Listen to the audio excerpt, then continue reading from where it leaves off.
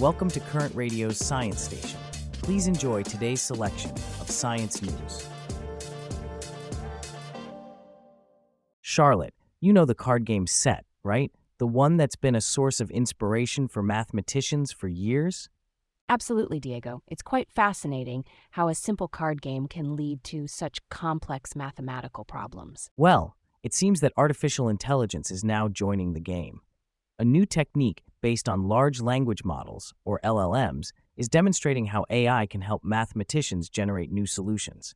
Really? That's intriguing. Can you tell us more about this technique? Sure.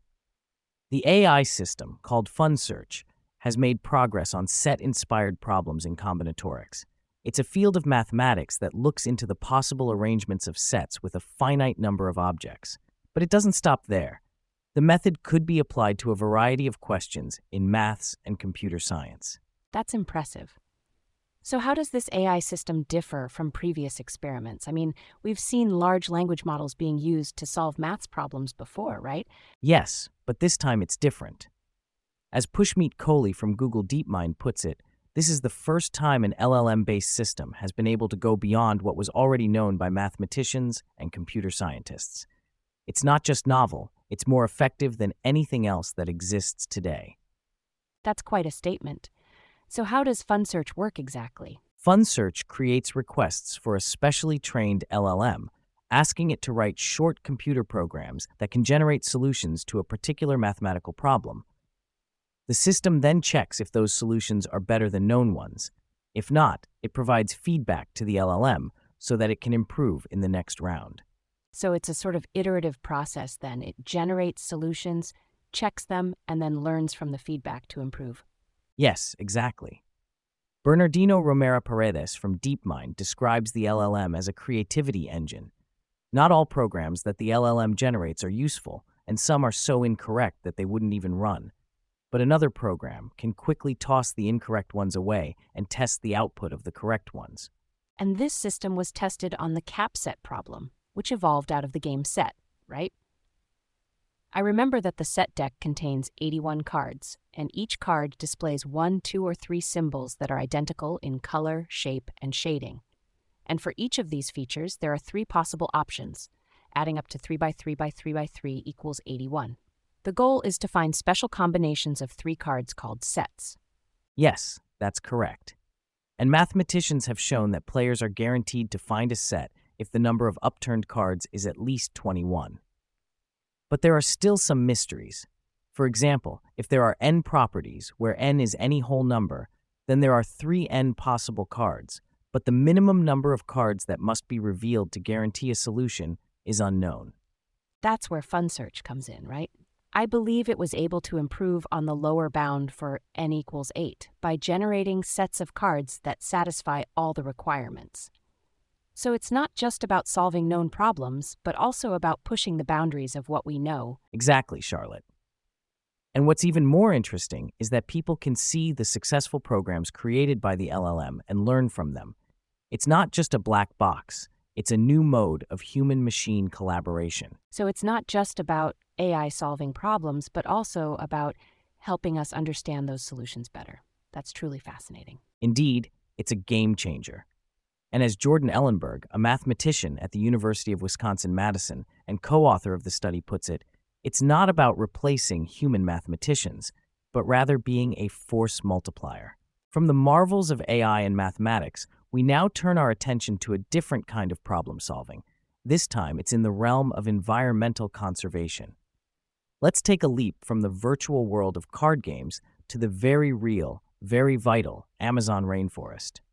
We're heading to Brazil, where significant strides are being made in the battle against deforestation.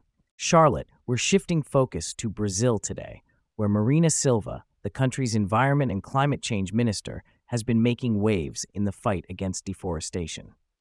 Indeed, Diego. Silva announced a stunning 43% drop in deforestation alerts in the Amazon rainforest for the first 7 months of 2023, compared to the same period in 2022. This is a stark contrast to the trend of the previous 4 years. And this isn't her first rodeo, is it? Silva previously headed the ministry between 2003 and 2008, during Luiz Inácio Lula da Silva's presidencies. During that time, she led the development of the Action Plan for the Prevention and Control of Deforestation in the Legal Amazon, or PPCDM, which resulted in an 83% decrease in deforestation between 2004 and 2012. That's correct, Diego. But those efforts were undermined by the government of Jair Bolsonaro, who was president from 2019 to 2022. During his term, the government issued 40% fewer fines for environmental crimes, and logging in the Amazon increased by about 60% compared to the 4 previous years. Silva and her team had a tough task when they took over this year, didn't they? They had to rebuild what had been dismantled and simultaneously create new results for environmental policy. But it seems like they've been making strides, right? Absolutely, Diego. They launched a revamped version of the PPCDM program to protect the Amazon, which the previous administration had shut down. They also reinstated support for policing the region to enforce environmental regulations. And the results are clear. The Brazilian Institute of Environment and Renewable Natural Resources issued 147% more fines for environmental crimes in the first 7 months of 2023 than it had averaged during similar months between 2019 and 2022. And according to data from Brazil's National Institute for Space Research, deforestation in the Amazon from August 2022 to July 2023 is estimated to be 22% below what it was in the previous 12 months. That's the lowest rate since 2018, but it's still about twice that of 2012, when deforestation was the lowest since measurements began in 1988. Silva's approach to environmental policy is interesting. She believes that it should not be restricted to only one sector, but traverse all ministries. It's a holistic approach that seems to be paying off, but she also emphasizes the need for a civilizational change, a change in our ways of life. And she likens herself to a strong fiber from an Amazonian tree used to bind wood to create rafts. She sees her work as bringing together those who are available and whatever is necessary to form a support surface in the challenging journeys of our time. It's a powerful metaphor, and one that resonates with the urgency of the situation. From the vast green expanses of the Amazon rainforest and the crucial efforts to protect it, we now turn our gaze towards the scientific front lines of Africa. Here, a different kind of fight is underway, a fight against a disease that has claimed countless lives. Let's delve into this inspiring story of dedication, resilience, and groundbreaking scientific research. Charlotte, let's turn our attention to an inspiring story from the world of science, specifically in the fight against malaria. Halidou Tinto, a director of clinical trials for malaria drugs and vaccines, has been making significant strides. indeed, Diego, his work became personal when his own daughter contracted malaria. That must have been a harrowing experience, knowing the severity of the disease and... Absolutely, Charlotte. But it's his dedication that's truly remarkable. In the same month, a vaccine he'd been testing, R21, received recommendation from the WHO. It's the second malaria vaccine to be approved and holds great promise for Africa. Right, where the majority of malaria infections occur. With over 200 million cases and 500,000 deaths every year, predominantly in children under 5, this could be a game changer. And Tinto's Institute, the clinical research unit of Nanoro, or CRUN, in Burkina Faso, has been instrumental in testing this vaccine, along with its predecessor, RTS-S. His commitment to the cause is absolutely commendable. He even turned down a postdoc opportunity in the U.S. to return to Burkina Faso in 2006 and establish the CRUN. His dedication to advancing science and research in Africa is truly inspiring. Yes, and despite the challenges, like lack of electricity and resources, Tinto and his team managed to contribute to the approval of RTS-S in Africa. However, the production limitations of RTS-S led to the development of R21, which can be produced in larger quantities and is expected to be more affordable. The Serum Institute of India can currently produce 100 million doses a year. This could be a significant step towards closing the gap and reaching millions of children who are at risk. Tinto's influential early study of the vaccine has been praised by experts in the field. Adrian Hill, a vaccinologist at the University of Oxford, noted that Tinto's trial showed that this vaccine was going to be different. The WHO has said that R21 could be available across Africa as early as mid-2024. That's promising news. Meanwhile, Tinto continues his work, conducting over 30 clinical trials, including further malaria vaccines and more studies on R21. His institute now employs over 400 staff members and associates, including graduate students from all over Africa. Tinto's work is a great example of how research can stimulate development in Africa. But what seems to drive him the most is the opportunity to save lives. As he said, "For me is the most important thing." From the world of medical science and the fight against malaria, we now pivot to another branch of science that's making exciting strides.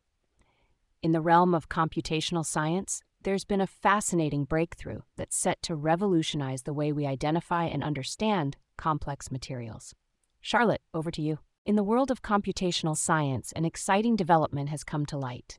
A new approach has been developed to identify stable surface reconstructions of complex materials. Isn't that right, Diego? Absolutely, Charlotte. The process involves coupling a Monte Carlo sampling strategy with a machine learning interatomic potential. It's a technique that's iteratively improved via active learning during the... So, correct me if I'm wrong, Diego, but it's like the machine is learning and improving as it goes along, right? It's not just following a preset algorithm, but it's adapting and evolving based on the data it's processing? That's a great way to put it, Charlotte. It's a dynamic process where the machine is not just a tool, but an active participant in the research. It's a step forward in the use of AI in scientific research. It's fascinating to see how far we've come in merging technology and scientific research. The use of machine learning in such a complex field is a testament to the limitless potential of AI. And it's not just about potential, it's about speed. The use of machine learning is significantly speeding up the search for surface structures of complex materials. It's a game changer in terms of efficiency and accuracy. Indeed. This advancement is not just about identifying stable surface reconstructions faster, but it's also about doing so with a higher degree of accuracy. It's an exciting time for computational science, wouldn't you agree, Diego? Without a doubt, Charlotte. We're witnessing a paradigm shift in the way we approach scientific research. It's a blend of human intellect and machine learning capabilities, and it's reshaping the landscape of scientific discovery.